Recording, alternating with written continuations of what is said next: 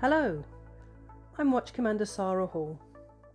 Welcome to the Women in the Fire Service podcast, the show for those who champion equality and diversity in fire. Did you know only 7% of all firefighters in England are women, or that less than 5% are from an ethnic minority? In this podcast series, we give advice to people from all genders considering careers in the fire service. Volunteer hosts like myself, firefighters and other fire experts talk about our experiences and answer all your burning questions. Want to learn what the Fire and Rescue Service actually does? That's what we'll explore in this episode. We'll reveal some fire history and take a look at the roles and values of the people who make up a modern fire service. Be inspired. Be a future firefighter.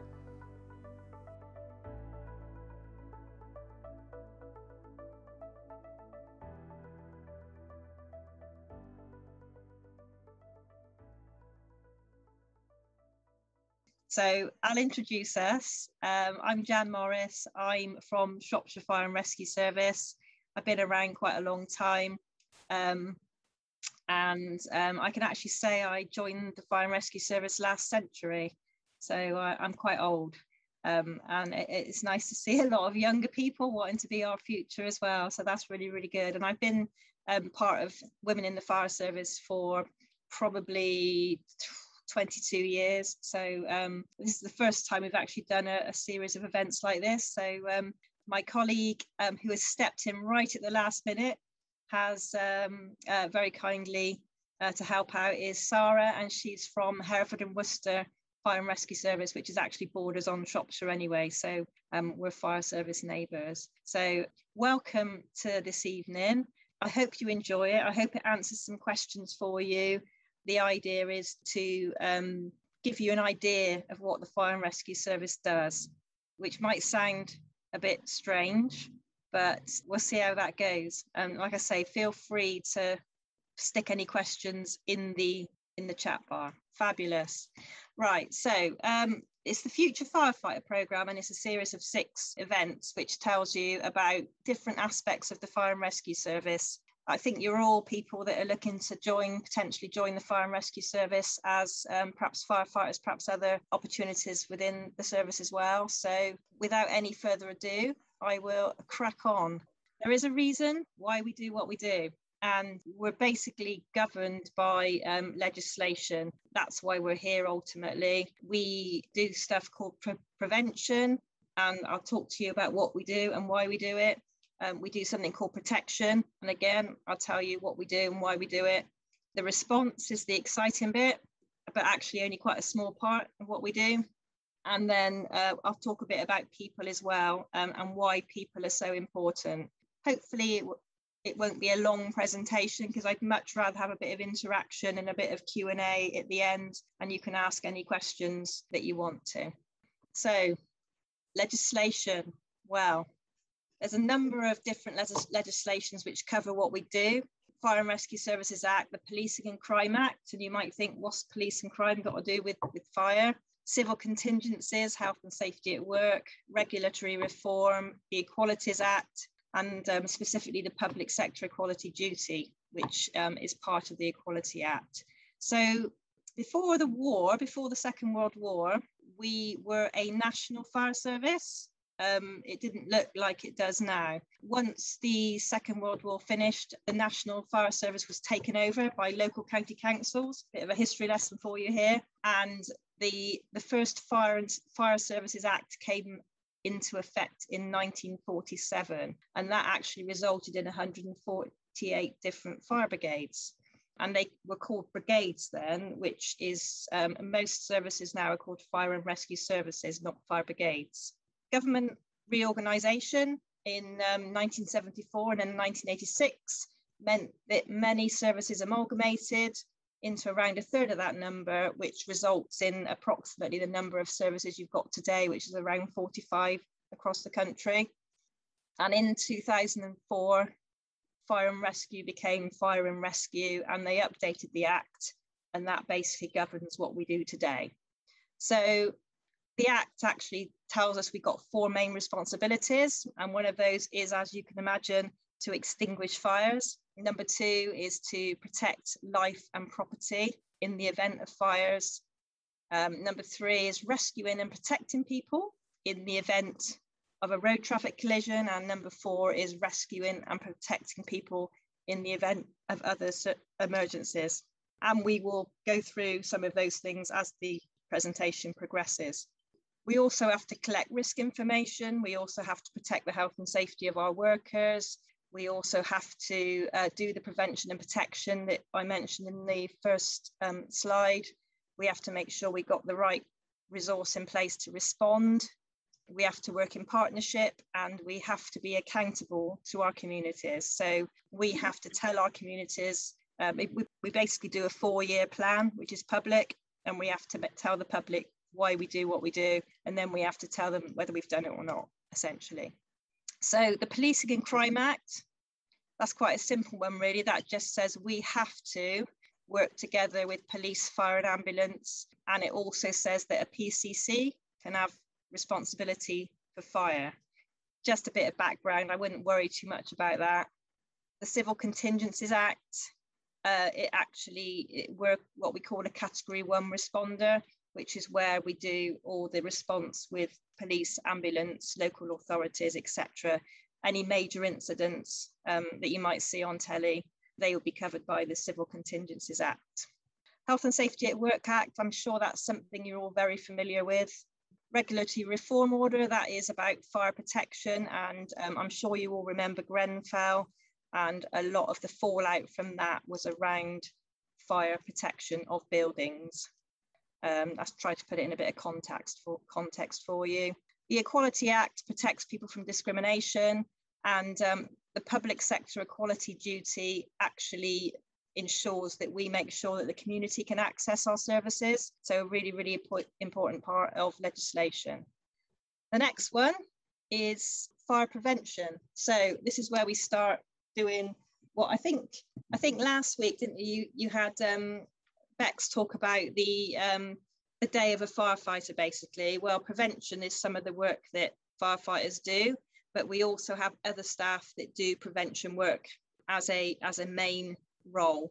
So if you think about prevention, well, what is prevention? So if you think about a medical situation, like how would you try and prevent type 2 diabetes? How would you try and prevent yourself from catching COVID, for example? So prevention is about what we can put in place to stop fires and other accidents happening to people at home and in the workplace. And we'll go into schools and talk about fire safety and what not to do. And most of you would have heard of stop, drop and roll, get out, stay out, get the fire brigade out, all those sort of things. That's sort of the prevention activities that we start doing really early on where we can. We also collect a lot of statistics on the types of fires that we attend and the types of incidents we attend. So we then know who needs our help and who we need to go and talk about and focus our education resources on. Quite a lot of what we do is about understanding what our communities need from us. It's very much not just about responding and putting out fires anymore. Fire protection, also known as the dark art of fire, very much a business fire safety element to that, and you need to have quite a few qualifications in order to carry out effective fire protection. It's mainly around businesses. I've listed on there some of the people that actually need to take heed of fire safety, Regulatory Reform Order, the RRO, and that's any employer or anybody who's self-employed and has a business premise. It's any landlord, any business, any, we call them HMO, but houses of multiple occupation, any charity, any voluntary organisation who has staff, contractors who have control over a premises, educational buildings, nurseries, care homes, doctors, dentists, hotels, B&B, holiday homes, and anything residential that has communal areas. So pretty comprehensive, and that means pretty much most businesses have to take heed of the fire safety legislation, what we call the enforcing authority. So that means we go round and we make sure that people are compliant, and if they're not, then we can prosecute them. So it's a technical job. It is a job that a firefighter, a lot of protection officers are firefighters that have decided to focus on that area of business. It's a specialist role. It's also a really interesting role, and it's very rewarding. They also look at building regulations, licensing, and they will be part of inspection teams of higher risk properties. This is response. So this is probably the bit of the fire service that everybody knows about. It's probably the most fun part, everyone's favourite. I mean, everybody joins the fire service to be firefighters. It is an amazing part of the job. It's only a very small part of the job, but it's the job that probably is all consuming in terms of training, development, keeping yourself competent, keeping yourself fit and healthy. So firstly, fire appliances. We call them appliances, not engines. Don't ask me why. There's various types of fire appliances. We've got the standard one that you might see driving along the street. We've got the ones with the big ladders on top. We've got specialist vehicles that go off-road. We've got dog units, boats, line rescue, foam and water carriers, lots of various different ones depending on what individual services actually need. You need a HGV license to drive a fire appliance, and in order to drive under blue lights, you also need another specialist qualification, but those are provided as part of training. Not everybody does drive in, but if you want to and there's a need for it, then you will be trained in order to do that. And I can say that it is a great part of the job. I loved it when I was a driver. The next one is fire control. Fire control operators are absolutely key to the success of response to a fire call. They take the initial 999 calls, they gather relevant information, they send the right amount of people and equipment, and they'll also sort of notify officers and other agencies to make sure that we can respond as effectively as needed. They also control movement of the engines around the county so that there's always everywhere in the county is always protected. So they do a really, really critical and crucial role for us. So the next point is on-call staff. Now, on-call staff are actually quite an amazing group of people because they have day jobs for other places and they have to live and work within 5 minutes of an on-call fire station so that they can respond if there is an incident. They carry a pager, so basically they carry that with them every time that they're on duty, and they're paid a retaining fee and then get paid for any incidents that they actually respond to. For an on-call firefighter, training commitment is 1 evening each week and any other training as and when it comes up that they're needed. A service like mine in Shropshire, we wouldn't be able to function without on-call staff. They're absolutely key to us being able to provide a good fire and rescue service. London and West Midlands don't have on-call firefighters. All of their staff are whole-time. So, and what whole-time means is basically firefighters who work full-time for the fire service. Various different shift patterns. Mainly they do the 2 nights, the 2 days on duty, 2 nights on duty, followed by the 4 days off. So we call that the 2-2-4 shift.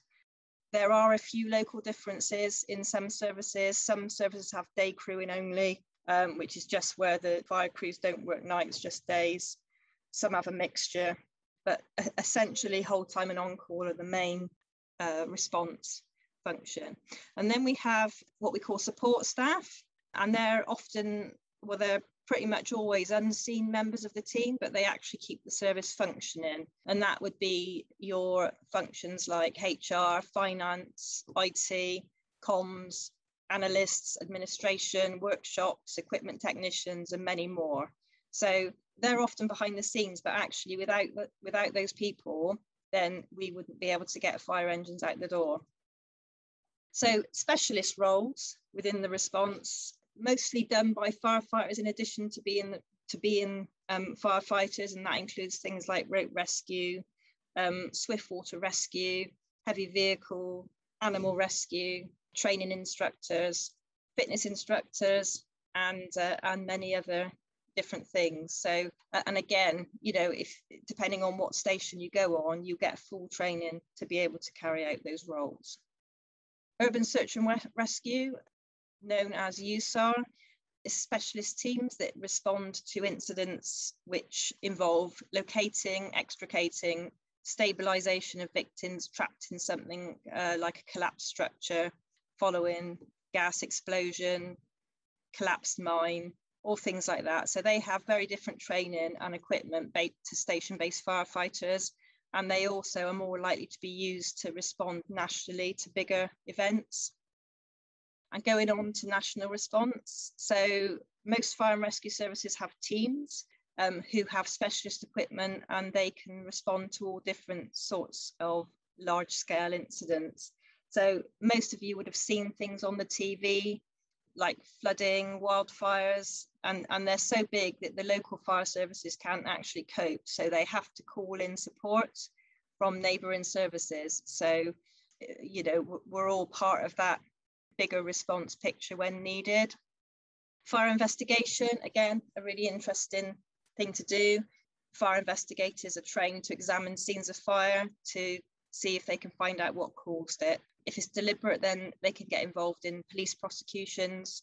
And also as firefighters, you'd be asked to provide witness statements, especially where there may have been a fatality or a criminal act put together. So we train firefighters to actually take notice of what they're entering so that they can provide information of what they saw, because quite often they're going into a building as the first person. So what they see is really, really important. This is where you'll see the fire investigation dogs, who are trained to sniff out anything which might have been used to start a fire deliberately. Hazardous materials, they're also known as hazmat officers, specialist officers who have a more detailed knowledge of things like chemicals and how they behave in a fire. So their knowledge helps commanders to decide how the firefighters in their team are going to respond. So again, quite a critical knowledge. And then incident commanders. Every single fire appliance has an incident commander sat in the front seat, and that'll be called either a crew manager or a watch manager, and they're trained to level 1. And that means they can respond to any smaller scale incident and take control and conclude it to satisfactorily. So a really, really important part of the response element. As they progress through the organisation, they can take on more difficult incident command, more complex incidents, so you end up with a higher level of control. So if you progress as an officer, then you will learn a higher level of command. But again, it's full training is given for these type of things. Incident types, yeah, so we call them shouts. And I'll read out to you why we call them shouts. It won't be a pass or fail in any interview, but I thought you might be interested. So perhaps the most well-known term used within the service is a shout, which is used to describe the need for a fire appliance to respond to an incident. It comes from a time when horse-drawn fire appliances raced through our towns and cities en route to a fire. The crews of the engines would shout to clear the way through the bustling and often narrow streets. The cry was, do you want me to do it? Hiya, hiya, hi, but a lot louder, obviously. And it is with some pride that the fire service can honestly say they were the first to use the term shout. And nowadays, most other emergency services use it. I quite enjoyed reading that. Moving swiftly on. Yes, we do rescue cats from trees, very much so. Animal rescues, cows in ditches, fallen horses, cats and dogs stuck in strange places, birds trapped in strange places, property fires, houses, shops, factories, hotels, waste recycling plants. They can be quite long and big. Restaurants, offices, caravans, cars, bins and rubbish. Cars used to be a lot of our shouts, but now that cars are more difficult to steal, we don't get as many, quite frankly. So we do get quite a lot of low-level rubbish fires. And it's one of the reasons we try and do some education, because a lot of the low-level fires can be started maliciously by children and young people. Major incidents, so that's basically any large-scale event or something that is likely to last over several days. and have a big impact on communities. And things like that you would have seen on telly: wide-scale flooding, large-scale wildfires, a plane or train crash. Luckily, we don't get those very often. A fire at a large commercial building, anything that takes up a lot of resources, really, for fire. So line rescue, occasionally we use that to rescue animals, but mostly people who have got stuck or become injured while in a precarious area. That would include obviously walkers walking in certain areas, but also work people from cranes or other high structures. Water rescue and flooding. So in Shropshire, in Gloucestershire, certain areas around the country, we know we're going to get flooding probably at least once a year, if not twice. So we do a lot of planning to try and mitigate it when it does happen. And firefighters will get involved in searching for stranded people, removing them to places of safety. They'll also get involved with things like distributing sandbags to support the community response. So road traffic collisions, cutting people out who are trapped in cars. We provide medical intervention. We'll put out fires, stabilise them if they're on their roof or something like that.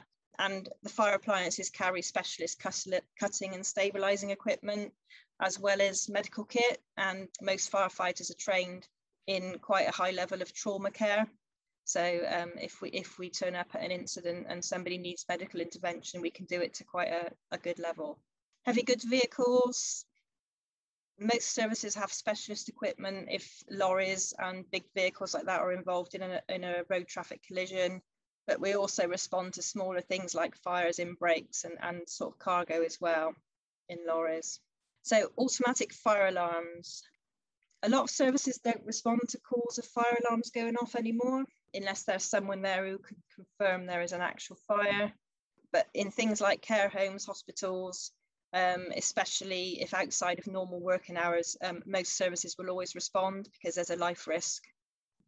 And one of our key things is to save life, obviously. Wildfires, just like flooding, wildfires have become a pretty regular occurrence in a lot of areas. Where there's been a lot of hot, dry weather, fires can get out of control quite easily in places where they're, large moorland areas. These fires do tend to present quite a worry to rural communities, as well as having a huge impact on local wildlife and grazing. So a lot of the prevention work we do now includes raising awareness of how easy it is to start a wildfire just by discarding a cigarette or having a barbecue. And also, if you get a wide-scale wildfire, it can have a massive impact on the resources of the fire service as well. So rail and aircraft incidents, again, luckily extremely rare, but we do train for it because they are a possibility. You will normally get a huge response from all manner of emergency responders, and as well as responders who have specialist knowledge, and that could be things like Network Rail or the Aviation Authority and things like that. Okay, so people are really important to us in the Fire and Rescue Service. Values and behaviours. We really want to recruit and retain people with the right values and behaviours, because although there are technical elements to the role, obviously there's a lot of technical elements to the role, a huge part involves interaction with people. So whether it's we call them partners, but other agencies that we work closely with, our colleagues, members of the community, we're often interacting with them at times when they're under a lot of pressure and under a lot of stress. So, we've got communities where English is a second language, got people with mental health and substance abuse issues, and they need empathy, they need support, and the professionalism that we show them at all times is really, really important. Training and development. So initial training for whole-time firefighters is usually at least 8 weeks. It did used to be a lot longer, but it's now on average around about 8 weeks. It involves a lot of practical and technical training. If you're an on-call member of staff, you'll get the same training, but it'll be modular. So you'll do it over a much longer period of time, but that's so it can fit in with your daytime employment. But once you've done that initial training, the learning doesn't stop. There's a 2-year probationary period, and you will be constantly learning. You'll probably have a mentor, somebody who can teach you some of the more practical elements of the job. You can stay as a firefighter, or you can decide to go for promotion. Most services are starting to provide a leadership development pathway, so it'll be quite clear if you want to progress what it is you need to do. Nationally, we are also starting some programs to support people joining the fire and rescue service at different levels. So recruitment. So we want more people like you in the service. Our communities are diverse. Historically, our workforce hasn't been. So in order to be the very best we can, we recognise the value of being diverse. So people from different backgrounds, people with different experiences, people with different skills. Together they give us excellence. And as part of the Equality Act, we try to inform and support people who are underrepresented in our workforce to encourage them to apply for a job. It's called positive action. It doesn't guarantee you a job, but it does give you the opportunity to do things like this and find out more about a career which you might not have thought of before, especially careers as firefighters, which have been traditionally seen to be quite a male-dominated role. So progression. Getting through recruitment is a challenge. We have so many applicants for firefighter roles, so many applicants. We quite often get sort of like 1,000 applicants for 20 jobs. So, you know, anybody who gets through is really, really done well. Once you're in the service, there are loads of opportunities to progress or to go into a specialist role. So it's actually a really good career to get into. And I know there's workshops, the next few workshops, some of them will cover more opportunities about different roles within the service and what they entail. And retention. Once we've spent all that money training you, we want to keep you. And that's another reason why values and behaviours are so important, because we want you to feel valued. We want people to feel respected and have the confidence to know that they're making a difference to communities.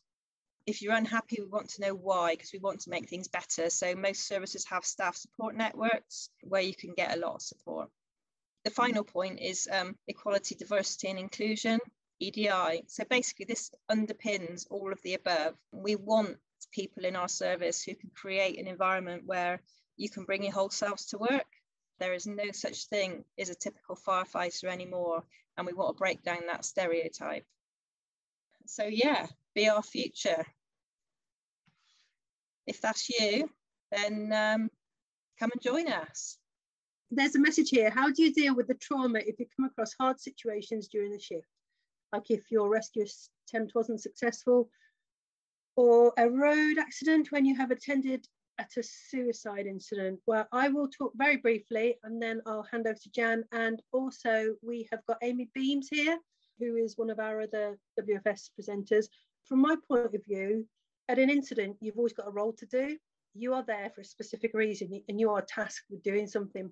And that's the thing that sort of gives you real focus. Like I'm really squeamish when it comes to my blood, my son's blood, or any of my family's sort of like, I don't know, it's very different. As soon as I put on that uniform and I know that I'm part of a team and I have a task to complete, that's what kind of gets you through. And afterwards it can be very upsetting, but we have lots of support teams. That is something that fire services are really very serious about nowadays. So there's never a reason to go home and feel like, I feel upset about that and I've got no one to talk to. We have all sorts of support mechanisms. Jan, Amy, you got anything to add to that? Okay. For me, I think when the fire service attend anything, you're attending because someone else is having a really bad day. So kind of no matter what you do in that situation, you are always making it better. So you kind of really take that home. And for me, that's really, really important. So if you go to an incident and you haven't been able to save somebody's life, but you've been able to be there and help them with dignity, then that's what I take away from it. So, and as Zara said, there are so many services. So our service in Hampshire and Isle of Wight have really good mental health first aiders. We have a triage system from our control, so that at the end of an incident, they will then message everybody at that incident with an offer of sort of immediate someone to talk to. An officer will come out and talk to you. You go back to station, you sit around the table, you have your cup of tea. We do indulge in a little bit of dark humour. Sometimes you need to like release a bit of stress. But ultimately, it's about finding somebody to talk to. And for me, it's knowing that I've made a difference, or I've been able to make a difference. And if it wasn't to that person in particular, it might be to a family member with them. It might be to a neighbour. So you've always felt like you have done something positive. Somebody's asked, wants to get into the fire investigation team. Fire investigation, we all start off as firefighters currently, and then we work our way up, and then different opportunities will sort of present themselves, usually as you go through your career, as you start going through the roles. Not always, some people go from firefighter into whatever discipline they want, but generally as you start going up through commander, watch commander, that's when different options tend to open up. But if you've got any other questions about that. Sorry, is it okay if I go back to Jules' question? She's asking for one piece of advice. Sorry, I'm assuming Jules is female. I'm applying at the end of this month. If you could give me one piece of advice, what would it be? Mine would be, if you don't get through this time, try again, because it's not that easy. There are hundreds of people going for every role, and if you don't get through this time, it might be nothing to do with your ability or your suitability. It might just be you just got to grit your teeth and go again. That's my advice. Oh, the heady heights of watch manager. How have I got to the heady heights of watch manager? Well, I was on call for a year in Hereford and Worcester while I was applying for whole-time positions. That's a long time ago. Then I got into West Mids as a whole-time firefighter. Then I went through firefighter, crew commander. I went into an office for a year to do positive action. I came out. I was on station for 4 or 5 years as a crew commander, and then I passed a process to be a watch manager at Hereford and Worcester. So that's why I transferred. So that was my route. Jan? Oh, my route was, so I joined as a firefighter, like I said, quite a long time ago. But when I joined, there was hardly any other women in the service. So it was, and it was a bit of a culture shock to me, actually, because I kind of expected there to be more. But yeah, so I did firefighter for about 5 years. Then I was a crew manager, an operational crew manager, so on a fire engine. And then I went into something called the Arson Task Force, which was one of our prevention things we did to try and reduce arson in the community. And then I was a training instructor as a watch manager. It was called a sub-officer back then. I'm really sounding old now, aren't I? And I was a training instructor for a couple of years, and then I went back out on station as a watch manager. I did that for 3 years, and that was probably my favorite role, I would say. And then I just carried on, station manager, group manager, and now I'm area manager. So that's why I get to talk about all the things like legislation and bore everybody stupid. But I've had the opportunity to do so many things, and I've done some really interesting jobs, and I've absolutely loved it. And I've chosen the path of promotion, and, every single thing I've done, I've really enjoyed. And I would say I've never woken up not wanting to go to work. And I don't think there's many people that can say that. It really is the opportunities are amazing. I love going to work, and I feel very lucky to have one of those career paths that actually I really thoroughly enjoy, and I will talk to anyone about how amazing it is to work for the fire service. I joined as an on-call firefighter about 17 years ago, and then I did quite a lot of youth work, so we have a lot of youth projects I work through. I also worked as a community safety advisor and as a liaison officer between police and council and the fire service. I then went whole time and doing the same sort of community safety part of that. I then had a couple of kids and came off the run, and had a family, and then went back on the run about 4 years after that. And I've been back operationally as a firefighter and then as a crew manager. And I'm now doing some project work around implementing national guidance and documents, and the thing is, it's just so varied. There are so many things that you can do with a career in the fire service. It is not a one-stop shop. It's almost anything that you can think of, whether you really enjoy being out on the fire ground, whether you enjoy putting those practices and procedures in place, whether you enjoy training people, the investigation side afterwards, whether it's welfare control. There are so many things that we do that actually, to kind of get your foot in the door and then go, right, what do I want to do? How does my career want to develop? And a lot of things still come from that process of being a firefighter, being a crew manager, and then going up through those roles. And then as Sarah said, everything kind of opens up a little bit, and you can start to do sideways moves into other departments. But I love it, and I would thoroughly recommend it as a career. And there's nothing wrong with being a career firefighter. Don't feel that promotion is something that everybody should aspire to. It's not for everyone, and being a competent firefighter is absolutely one of the best jobs you can possibly have. So it's not as if we're sort of saying you have to go for promotion. Some people, they get to their first watch and they stay there their entire careers. It depends on your personality. It depends on that would drive me mad. But we're not all built the same. Some people like to know where they're going to sit, for the next 20 years, or which cup they're going to use, and some people really love that, and they're great firefighters and they're real assets to their services. So yeah, there's all sorts of different paths. If I go on to another question, what advice would you give me to pass the situational awareness test? Oh no, that's a really tough one. There's a website, isn't there? Fire service entry tests or something, and it gives you the opportunity to practice some of those type of initial tests. I think that's about as good advice, because it's it's a bit of a dark art, and I would hate to give some advice that wasn't the current thinking, but so yeah, that's what I would say. Sorry, I missed one out above that, which is, do all fire services have the same entry tests, or are they all different? Maths and English, they're supposed to be standardized, but I would say there is elements of difference in individual services. As a standard, maths and English, GCSE maths and English, grade C. Is it possible, this is a very quick answer, is it possible to transfer from service to service? Yes, it is. Blah, blah, blah, blah, blah. What sort of things look good on application forms? That's a really, really good question. That will be covered next week as well, I think. Yeah, so we won't spoil it. Yeah, in a lot more detail. Oh, this is a good one. What was your best ever day while you were serving? Please share stories. Oh, best ever day. I can think of a lot of not so good days. Water training, when you have a day water training or something like that, it's just really good fun, and you're doing something that is really good fun. I mean, I did some of the RTC competitions and some of the national competitions, and so you get to go to like a national event, get to put up cars in front of a crowd that clap you if you get it right. And that was just great. So those are some of my best. Police incidents, towing a police car out of a ditch for a really embarrassed looking police officer. And watching, well, no, I won't tell that story actually. Yeah, so those are my stories. What about you, Jan and Amy? I think that a day, what would be a really good day? For me, it's about that watch culture. It's about going in and being and around people that you really enjoy working with. We tend to do fitness first thing in the morning, and that's always quite a giggle. So you can either do circuits or competitions. A few shouts during the day. It's always nice to be busy. I'm like a little fidget.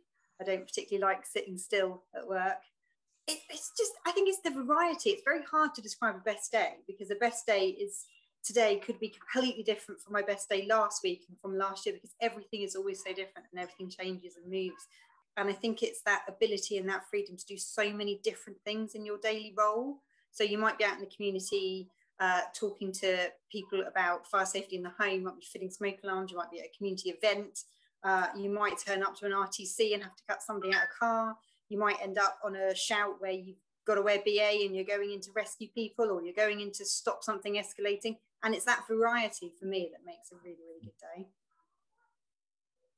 Yeah, I think some of my favourite, when I was a firefighter, I used to do the vertical line rescue.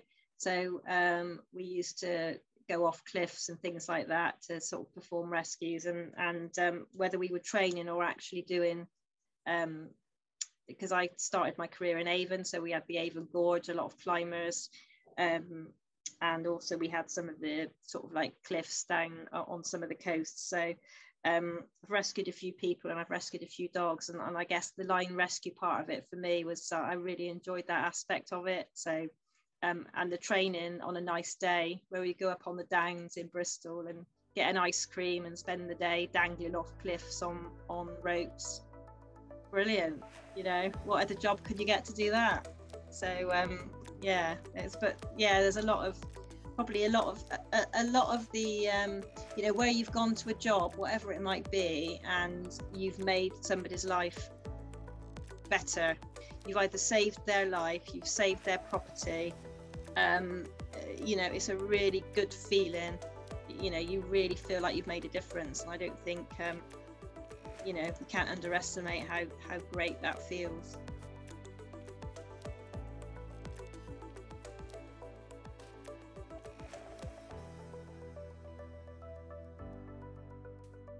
Okay, right. So I've got a unusual question here. Have we seen a significant increase in floods and wildfires? Well, Hereford and Worcester has definitely seen more than their fair share of floods in the last 3, 4, 5 years. So yes, West Mids, not so much of the flooding and the wildfires, but definitely now I'm in a semi-rural brigade. We're seeing it. Yeah, and I would say, do we feel there's a climate emergency? Yes, there's been an increase. I don't think any of us can deny that. In our personal lives, we might get involved in a bit more of, you know, campaigning for these things, but actually in our professional life, we have to respond. And at my level, you have to do the preparation for the response to make sure the damage is as little as possible, and to make sure that you keep a churn of firefighters coming in and doing all the hard work, I say. But yes, there has been an increase. We work closely with the Environment Agency as well. So, and obviously that's a lot of work done at a national level. But those sort of incidents have a huge impact on the service because they can go on for days and days and days. I've had a question here about GCSEs. Now that will be covered more, is it next week, applications? If they do stipulate that you need GCSE maths, it's probably as well to try and do I did a functional maths rather than a GCSE, so, but that's individual services, and I think that will be covered next week. Do you have to deal with many angry, perhaps worried, scared members of the public? Yes, we do. If you think about it, we're coming into contact with the most vulnerable, and the people who are most likely to come into contact with the fire service, they potentially have substance misuse, alcohol misuse, or they might have mental health issues. They are people who are more likely to come into contact with the fire service than the general population. So yeah, we come across people with all sorts of issues, and we have to be very, we have to tread a fine line, because we're actually there to keep people safe, to sort out a situation, but we've also got to be very mindful of the people that we're dealing with. And so sometimes we do actually have to be quite hard with people, but generally we try not to be. But there are those times when people are putting themselves in risks way that we have to take on a slightly different role, but it's not our job to rugby tackle people or so yeah, we have to try and be as mindful as we can be. Yeah, we are there to protect people. And it is worth bearing in mind as well, sometimes, you know, and going back to, we're talking about the prevention work, and we deal with a lot of people that are quite vulnerable in their life, and sometimes you'll get a call from somebody saying there's a fire because they just want somebody to go round to see them. So you know, and then you have to manage that when you get there. So when we're talking about the sort of like values and behaviours that are important to us for people that are joining, you know, how you deal with people is really important. And I guess that probably goes on to, you know, when we're talking about application, interview, and some of those things, it's about, we're trying to find out who you are as a person and how you feel about things and how you deal with things. And it can be tough because you are seeing people on the worst day of their lives a lot of the time.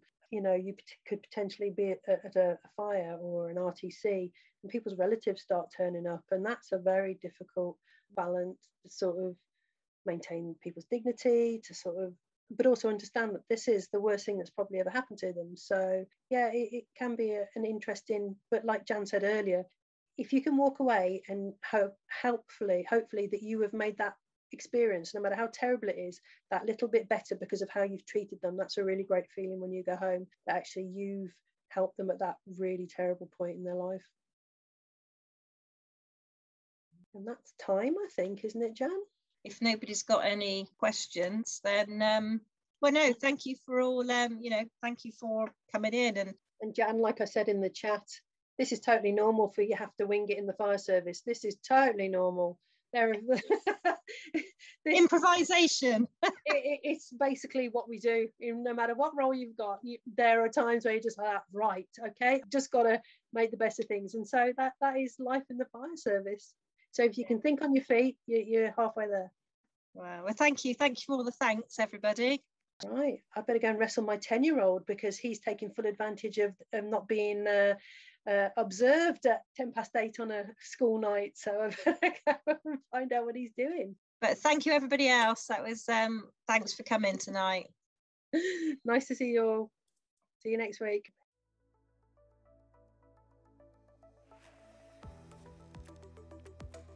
Thank you for listening to the Women in the Fire Service podcast. We hope you enjoyed learning about the many varied roles that make up our job and why the fire service needs more people like you to represent them. In the next episode, we talk about application and interview techniques to give you the very best chance of achieving your dream role. For regular news from Women in the Fire Service straight to your inbox, subscribe at wfs.org.uk. And remember, there's no such thing as a typical firefighter.